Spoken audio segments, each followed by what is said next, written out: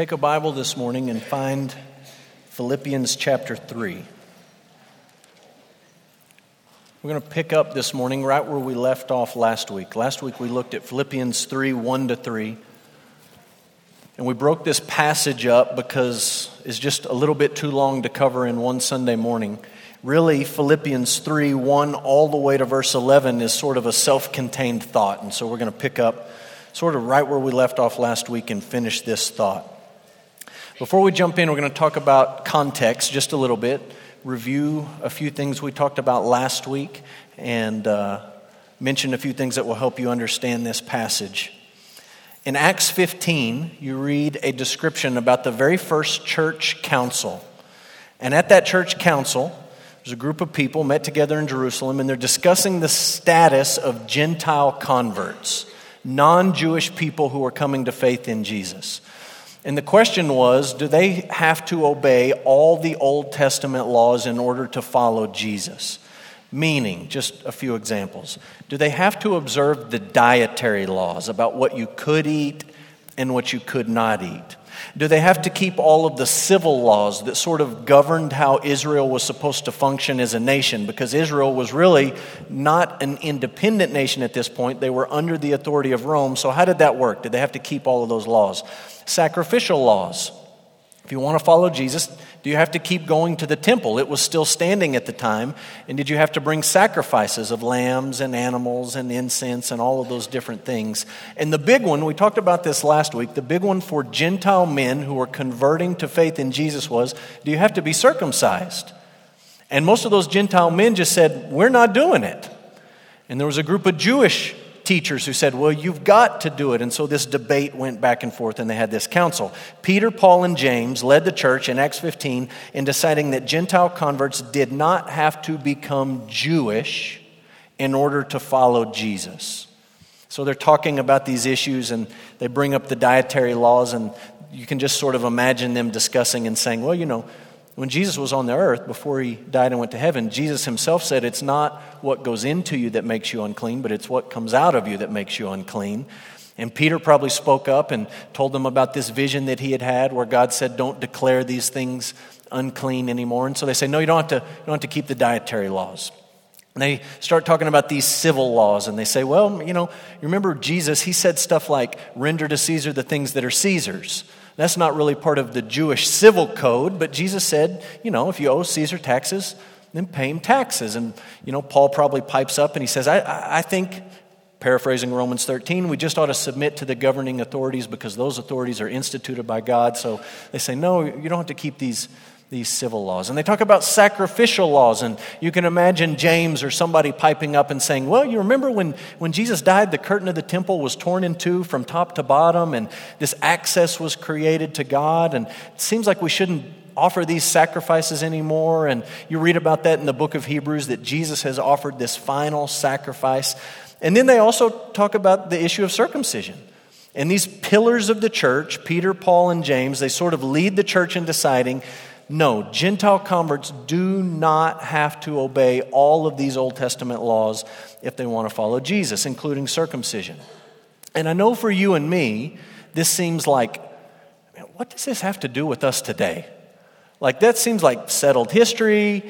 We've sort of all agree you don't have to be Jewish if you want to follow Jesus. Why is this such a big deal? Why do we need to talk about it? Why do we need to understand it? And I want you to understand it is a big deal. Not necessarily because of the specifics that they were debating, but because of the heart of the issue that they were debating. And the central issue in all of this debate is, or was, what is the role that our works play in salvation?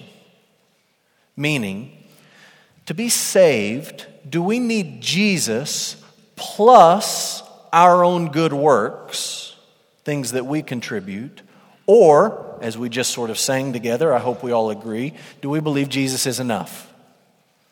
Jesus is enough. Or do you need to add some of your own works to it? And Paul picks up this issue. He's talking about this debate. It's an ongoing debate. And the big idea of our passage this morning is very simple. Righteousness before God comes only through faith in Christ. The righteousness that leads to salvation, righteousness before God, comes only through faith in Christ, not through keeping Old Testament laws or being really good people or showing up to church on Sunday morning or anything else you want to fill in that blank.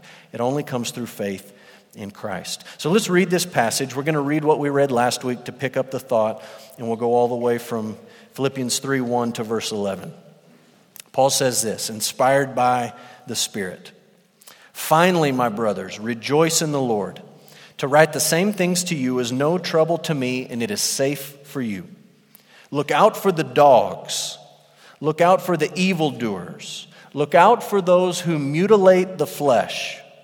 For we are the circumcision, who worship by the Spirit of God, and glory in Christ Jesus, and put no confidence in the flesh. Though I myself have reason for confidence in the flesh also. If anyone else thinks he has reason for confidence in the flesh, I have more. Circumcised on the 8th day, of the people of Israel, of the tribe of Benjamin, a Hebrew of Hebrews, as to the law, a Pharisee, as to zeal, a persecutor of the church, as to righteousness under the law, blameless. But whatever gain I had, I counted as loss for the sake of Christ. Indeed, I count everything as loss because of the surpassing worth of knowing Christ Jesus, my Lord. For his sake I have suffered the loss of all things and count them as rubbish, in order that I may gain Christ and be found in him, not having a righteousness of my own that comes from the law, but that which comes through faith in Christ, the righteousness from God that depends on faith, that I may know him and the power of his resurrection, and may share in his sufferings, becoming like him in his death, that by any means possible I may attain the resurrection from the dead. Let's pray.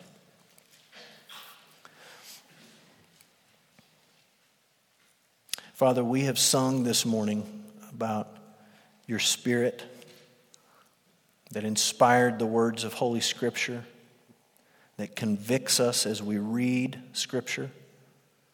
Father, we've sung about your Spirit, the one who moves us to be people who worship in spirit and in truth.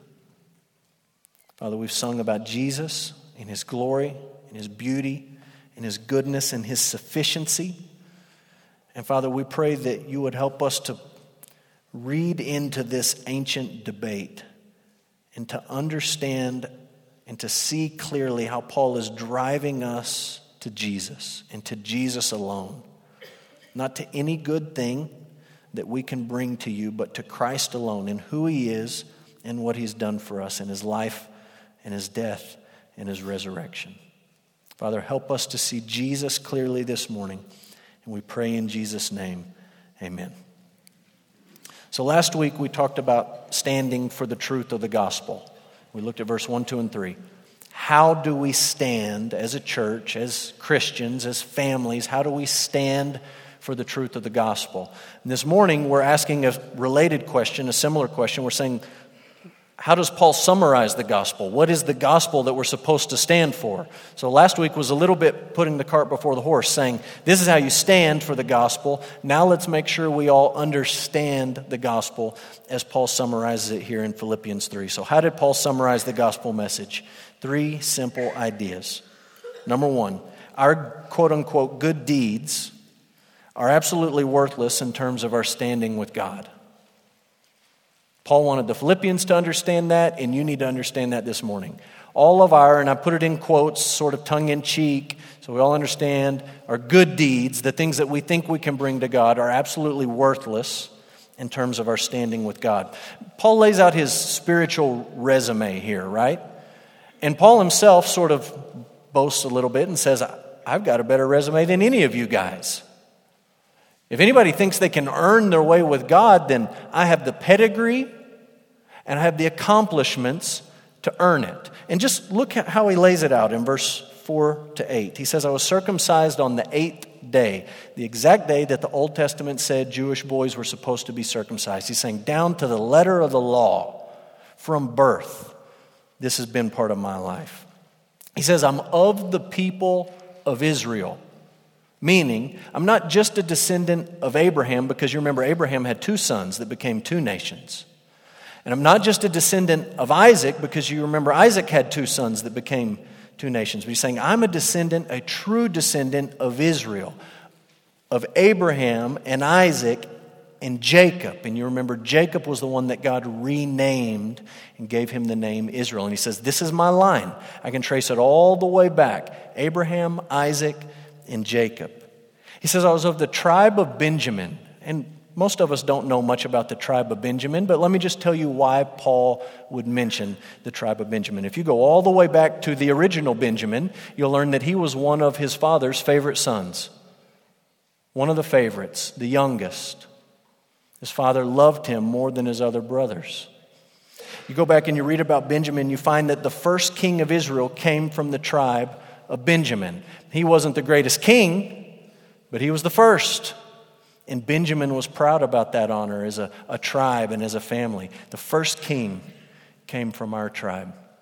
A few years later, when David was king, it was the tribe of Benjamin alone that was loyal to David when there was a coup led by David's son Absalom. Benjamin was loyal. And then you might remember during the exile, God saved his people through a Jewish girl named Esther and her uncle named Mordecai. And guess what tribe Mordecai came from? Benjamin. They were proud about that. God used our tribe to save our people during the exile. And then you can read about the people coming back from the exile. And you read about 2 tribes coming home, Judah and Benjamin. So the people in Benjamin said, hey, we're not like Issachar, who just sort of disappeared into history. We're not like Dan, who led the people in idolatry.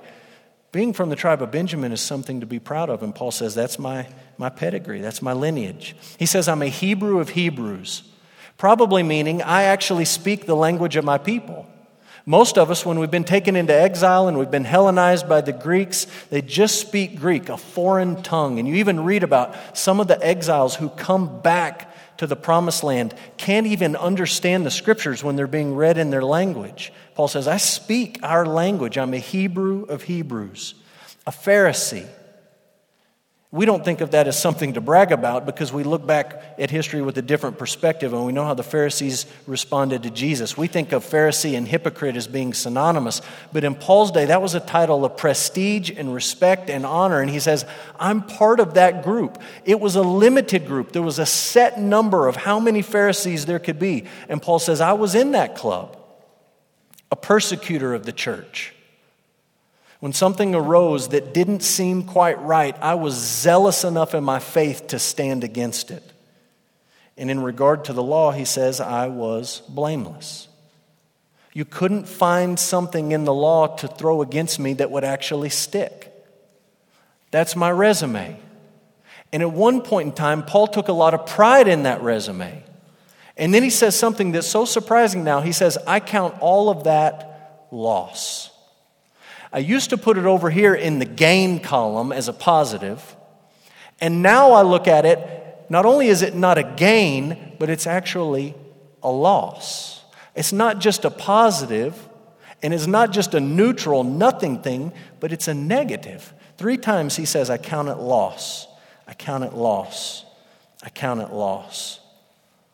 And then he says it's just rubbish. Some of your translations use different words, but the idea is that it's dung, to use a church-appropriate word. And you understand, in Paul's day, this really wasn't a church-appropriate word. And he's using this word to make a point. All of this stuff in my life that I used to think so highly of and used to be so proud about, it's just a pile of dung.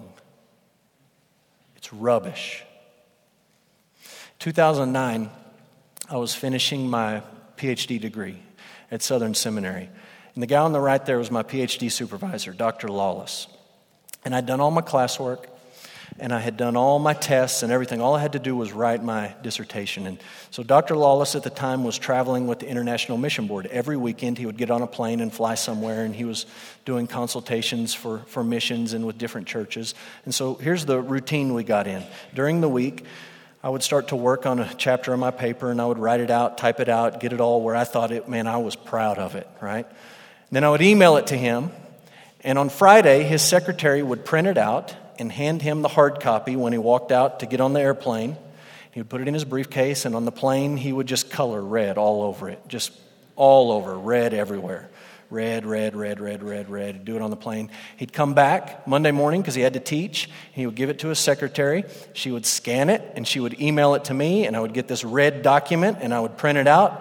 And then during the week, I would try to fix all the red, and I would work on it, and I'd send it back to him. She would print it out Friday, and we just went round and round and round and round, week after week after week after week. And in the process of that, every time I sort of had a new version of my paper, it was my most prized possession on the earth. Like to have the most current, the best, the cleanest copy of this work that I was trying to achieve, it was my most prized possession. But then a week later, it wasn't much value to me at all. But I still couldn't throw it away. So I got all these papers, and I just start putting them in the corner of my office. And they start piling up. And after a while, it's about 6 inches high, and then after a while, it's about a foot high, and then it's about 3 feet high. I'm telling you, by the time I was done, I had a stack of paper in the corner of my office that would look me in the eyeball. Just paper, piled up. Most of it red, colored in with red all over it. And at the time, those things were so valuable to me because I had worked so hard on it. I had invested so much into it.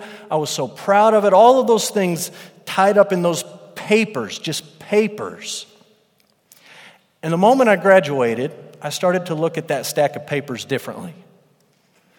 It wasn't really a prized possession at all. It's just a stack of papers. And it was just sort of junking up my office. So I didn't know exactly what to do with all those papers. I forgot to bring these in here, so Kelly went and got them for me.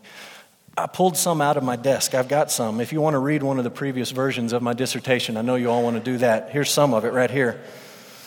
Page 101 to about 116 if you're interested in something to read this afternoon. So here it is. And I've still got it. Stacks and stacks and stacks and stacks of it.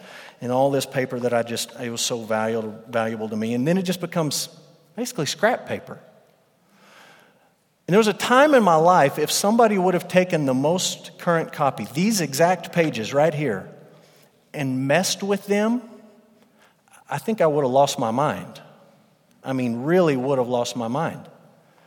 But then graduation comes, and it's scrap paper, and you know what it becomes? It becomes coloring paper for my kids, and they do things like this with it. They draw a nice little church building on it. And I display it in my office. And the backside that you don't see is my paper. Who cares about the paper? Nobody cares about that. Care about the picture. Picture is valuable. Or here's another picture. I like this one. I think that this is our family right here. Except there's there's 6 big ones, and then there's 2 little small ones. And I'm hoping that those are baby dolls, not babies. But there's another one. And so I've got pictures like this. In fact, this week, if you would have been in my office on Wednesday, Clayton was there with me Wednesday morning, my youngest kiddo, and he pulled a big old stack of my dissertation papers out, and he sat them down. And this was his art project while we were waiting on Mother's Day out. He would take one marker, pull the lid off, draw one circle on it, and then look at me and say, "Can I throw this away?" "Yeah, you can throw that away." So he'd take it, throw it in the trash. Come back to my stack of prized papers. Pick a different color. Pull the lid off. One circle. Hold it up. "Can I throw this away?" "Yeah, you can throw that away." And go over, throw that away. We did it about 20 times. I got rid of 20 pieces of paper Wednesday morning. I don't know the best thing to compare this to, but I hope you're getting the idea that Paul says, look, there's all this stuff in my life that I was so proud of, and it was so valuable to me. And I really thought I was doing something. And then something changed. The something that changed is Paul met Jesus. And he looked at that big pile of accomplishment that he used to be so proud about, and he said, that's just a pile of garbage. It is absolutely worthless compared to knowing Jesus Christ. And when he saw the glory of Jesus, he looked on his quote-unquote good works differently. He looked on them like the prophet Isaiah looked on them. Isaiah 64:6. All of our quote-unquote righteous deeds are like a polluted garment. They're nothing. They're not gain, they're loss. So the first thing you need to see is our good deeds are absolutely worthless in terms of our standing with God. Number 2, righteousness that leads to salvation does not come from our ability to keep God's law. Rather, it comes from God to those who have faith in Jesus. That's verse 9. And verse 9 is really the heart of this passage. In verse 9, Paul says that he wants to be found in him, in Jesus, not having a righteousness of his own that comes from the law, but that which comes through faith in Jesus, the righteousness from God that depends on faith. If you're going to understand verse 9, the heart of this passage, you really got to wrap your brain around the word righteousness. And I'll just say right out of the gate, there's a problem for most of us when we read that word righteousness. The problem is we like to put righteousness on a sliding scale. Okay? We like to think of righteousness as, said some bad words today, thought some bad things, I took 5 minutes off work when I was supposed to be working hard, so that moves me towards the unrighteous side of the scale. And then the next day we say, I didn't say any bad words today, and I bought coffee for the lady behind me at Starbucks and didn't even tell her who, just did it because I'm so nice. And we come up with these good things and we think, that bumps me down to the more righteous side. And we play this dopey game of sliding back and forth on some sort of imaginary scale of righteousness when the Bible says, look, righteousness, it's not really a sliding scale. It's kind of an all or nothing proposition. Either you are or you're not. It's like my poor Jayhawks last night. Thank you to those of you who have rubbed it in this morning. It made me feel better. They lost. And I can walk around and say, we should have won. Well, we could have won. Well, we're really the better team. Well, we really had the better season. And what's the bottom line? You lost. That's all there is to it. You win or you lose. There's nothing in the middle. And Paul's saying, look, when we're talking about righteousness, it's all or nothing. You don't get a little bit of righteousness or lose a little bit of righteousness. You're either righteous or you're not. So, how many of you this last year went to a UTPB football game? Raise your hand. Man, they were fun. This was my seats. I sat on the bad guys' side over with the visitors, right above the students. And I'll just tell you this, little free promo, Steve's in the back, give you a little pointer. If you want double entertainment, you can watch the students and the football at the same time from this side. You get a perfect view of what's going on. And maybe don't take your kids to all the games, but the students are down there. And it was a lot of fun. Went to UTPB games. And you remember the excitement of that. And some of you remember before the season started, maybe some of you bought one of these shirts. Like before the first game, they're selling out of shirts that say undefeated all time. We've never lost a football game. Our record is perfect. And you say, that's kind of silly because you've never won anything either. But okay, you're undefeated. Then the first week, I think we played Sol Ross the first week, and we won. And then you could really say, we have only won and never lost. We have a perfect record, 1-0. And then the next week, we play Arizona Christian, I think was their team, the Firestorm or something like that. And their fans were loud. Man, they were loud and just obnoxious because they sat right behind me. But we beat them too. And we're 2-0. UTPB's 2-0. Undefeated all time. And then week 3, played the mighty Buffalo from WT. Great things come from WT, I'm just saying. There's a tornado that night. Had to play the game on Sunday. And you're not undefeated anymore. You lost. And lost a few more games after that. Never again can you with pride wear your shirt that says undefeated all time. It's worthless. Wash a car with it. Dry dishes with it. I don't know. Doesn't matter how many games we win this year. Hope we win a lot. Doesn't matter how many conference titles we win or national championships we win or whatever else we win. Never again can you say we are undefeated all time. It's all or nothing. And when you're talking about righteousness in the Bible, you've got to understand it is an all or nothing proposition. There is no sliding scale. Jesus put it this way in the Gospel of Matthew, chapter 5, verse 48. You therefore must be perfect as your heavenly Father is perfect. Righteousness is akin to perfection. Either you are or you're not. Either there's perfection or there's something less than perfection. Either there's righteousness or there's something less than that. But there is no gray in the middle. And when you get this in your brain, you really start to understand this sliding scale stuff is nonsense. I don't have a chance to earn righteousness before God. And Paul understood it, and Paul said it this way in Galatians 3, talking about earning righteousness.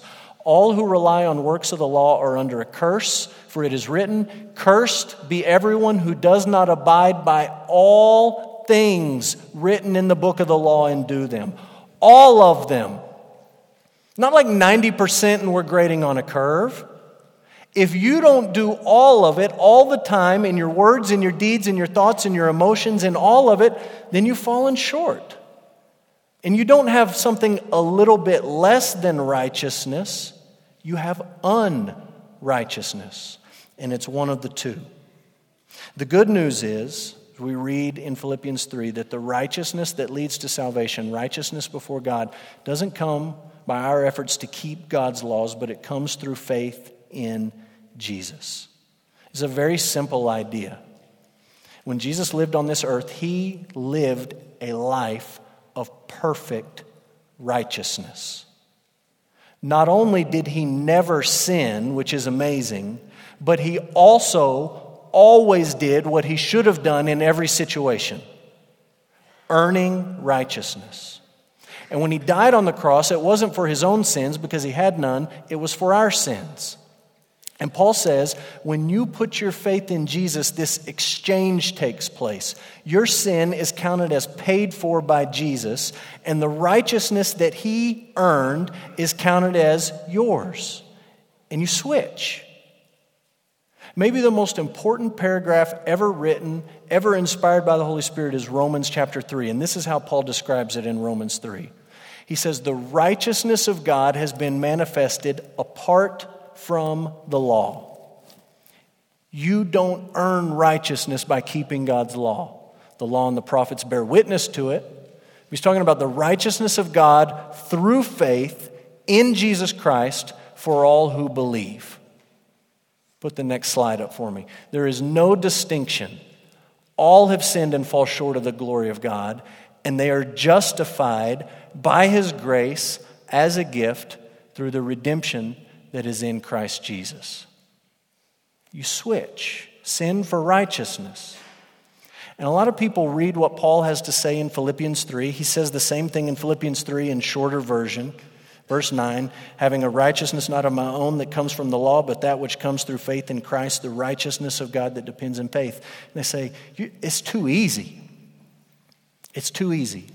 It's what these Judaizers were saying to Paul and to his churches. It's too easy. You can't just say, I'm going to put my faith in Jesus and my sin is counted as paid and his righteousness counts for me. It's too easy. It can't be that easy.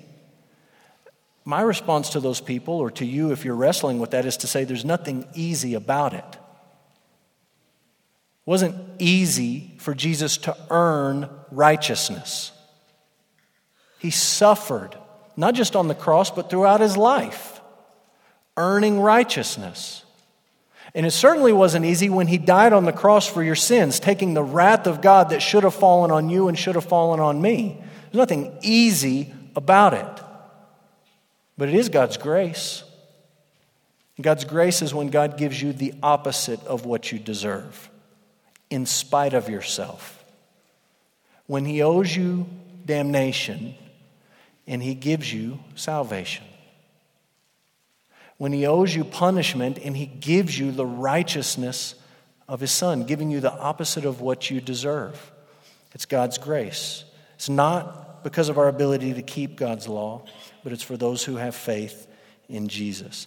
The center of this idea about receiving this righteousness, I don't want you to miss this thought. The center of it is knowing Jesus. That's how Paul grounds salvation in Philippians 3, verse 10. And he even says the same thing in verse 8. He talks about the surpassing worth of knowing Christ. Verse 10, he says, I want to know him. You and I know that social media creates the illusion that we know a lot of people. And really all we know is a few things that they want us to know about them. We know a few selected things about people. But honestly, people that we actually know, that list is much shorter than your friends list on Facebook. And Paul's talking about not praying magical prayers and then you get righteousness. He's not talking about walking down magical aisles where you suddenly get this righteousness. He's not talking about getting baptized in magical waters where somehow you get this righteousness. He's saying when you know Jesus, not just about him, but you know him, you receive the righteousness of God that comes to those who have faith in Jesus. It's not according to works of the law. It's not according to what you can or can't do or have done or haven't done, but it's according to what Jesus has done for you. Last idea is this. How does Paul summarize the gospel? The same power that raised Jesus from the dead is alive in believers today. He wants to know Jesus and the power of his resurrection. You think, what amazing power God has that he can raise Jesus from the dead. And Paul's saying, I want to know that now. I want to experience it now. I want to live in that power now. And I'll give you just a few examples of what that looks like, okay? Some big Bible words that you need to know. Whether you're a kiddo or a senior adult or somewhere in the middle, these are words you need to know. You see this power in regeneration, being born again. Regeneration is not something that you do. It's something that God does to you. He causes you to be born again. And when you see a person turn from their sin and turn to Jesus in faith, that's because God's power is at work in them.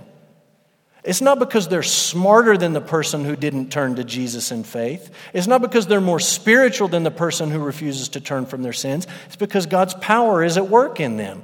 Paul explains it in Ephesians 2. You can read it later. He says, we were dead in our sins and God made us alive. Dead, and he gave us new birth. Regeneration is God's power. Perseverance happens according to God's power, because of God's power. Philippians 1:6, Paul says, the one who began a good work in you will be faithful to bring it to completion on the day of Christ Jesus. And in chapter 2, he says, it is God working in you so that you can work out your salvation with fear and trembling. When you look at the people in this room and you see people who have followed Jesus faithfully for year after year, decade after decade, you don't need to go pat them on the back and sort of hand them a spiritual medal and say, man, we're proud of you. You say, that's God's power at work in their life. That's God bringing to completion what he started in their life. That's God working in somebody according to his power so that they can work out their salvation with fear and trembling. One last example is resurrection. And I don't mean Jesus's, I mean ours. Resurrection is a result of God's power. 1 Corinthians 6:14, God raised the Lord, and he will also raise us up by his power. He raised Jesus, and he will raise us. Meaning when we have a funeral, we go out to the cemetery and we put somebody in the ground, we believe, if that person is a believer in Jesus, we have confidence, we have faith that God will raise them up just like he raised Jesus from the dead. And Paul's saying, look, God's power, the power that raised Jesus from the dead, it is alive and well today, and he wants to live in it and experience it. And my hope for you and my prayer for you is that you know that power, that you've experienced it, that you're living in it and walking in it. If that's happened in your life, it's going to look like the person who says, all these good things that I could offer to God are just a pile of rubbish. And I count all of these things as loss so that I can gain Jesus.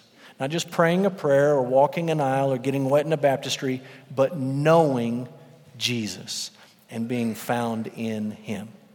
If that's your hope this morning, then Paul's prayer for you and my prayer for you is that you stand in that gospel and that you stand for that gospel.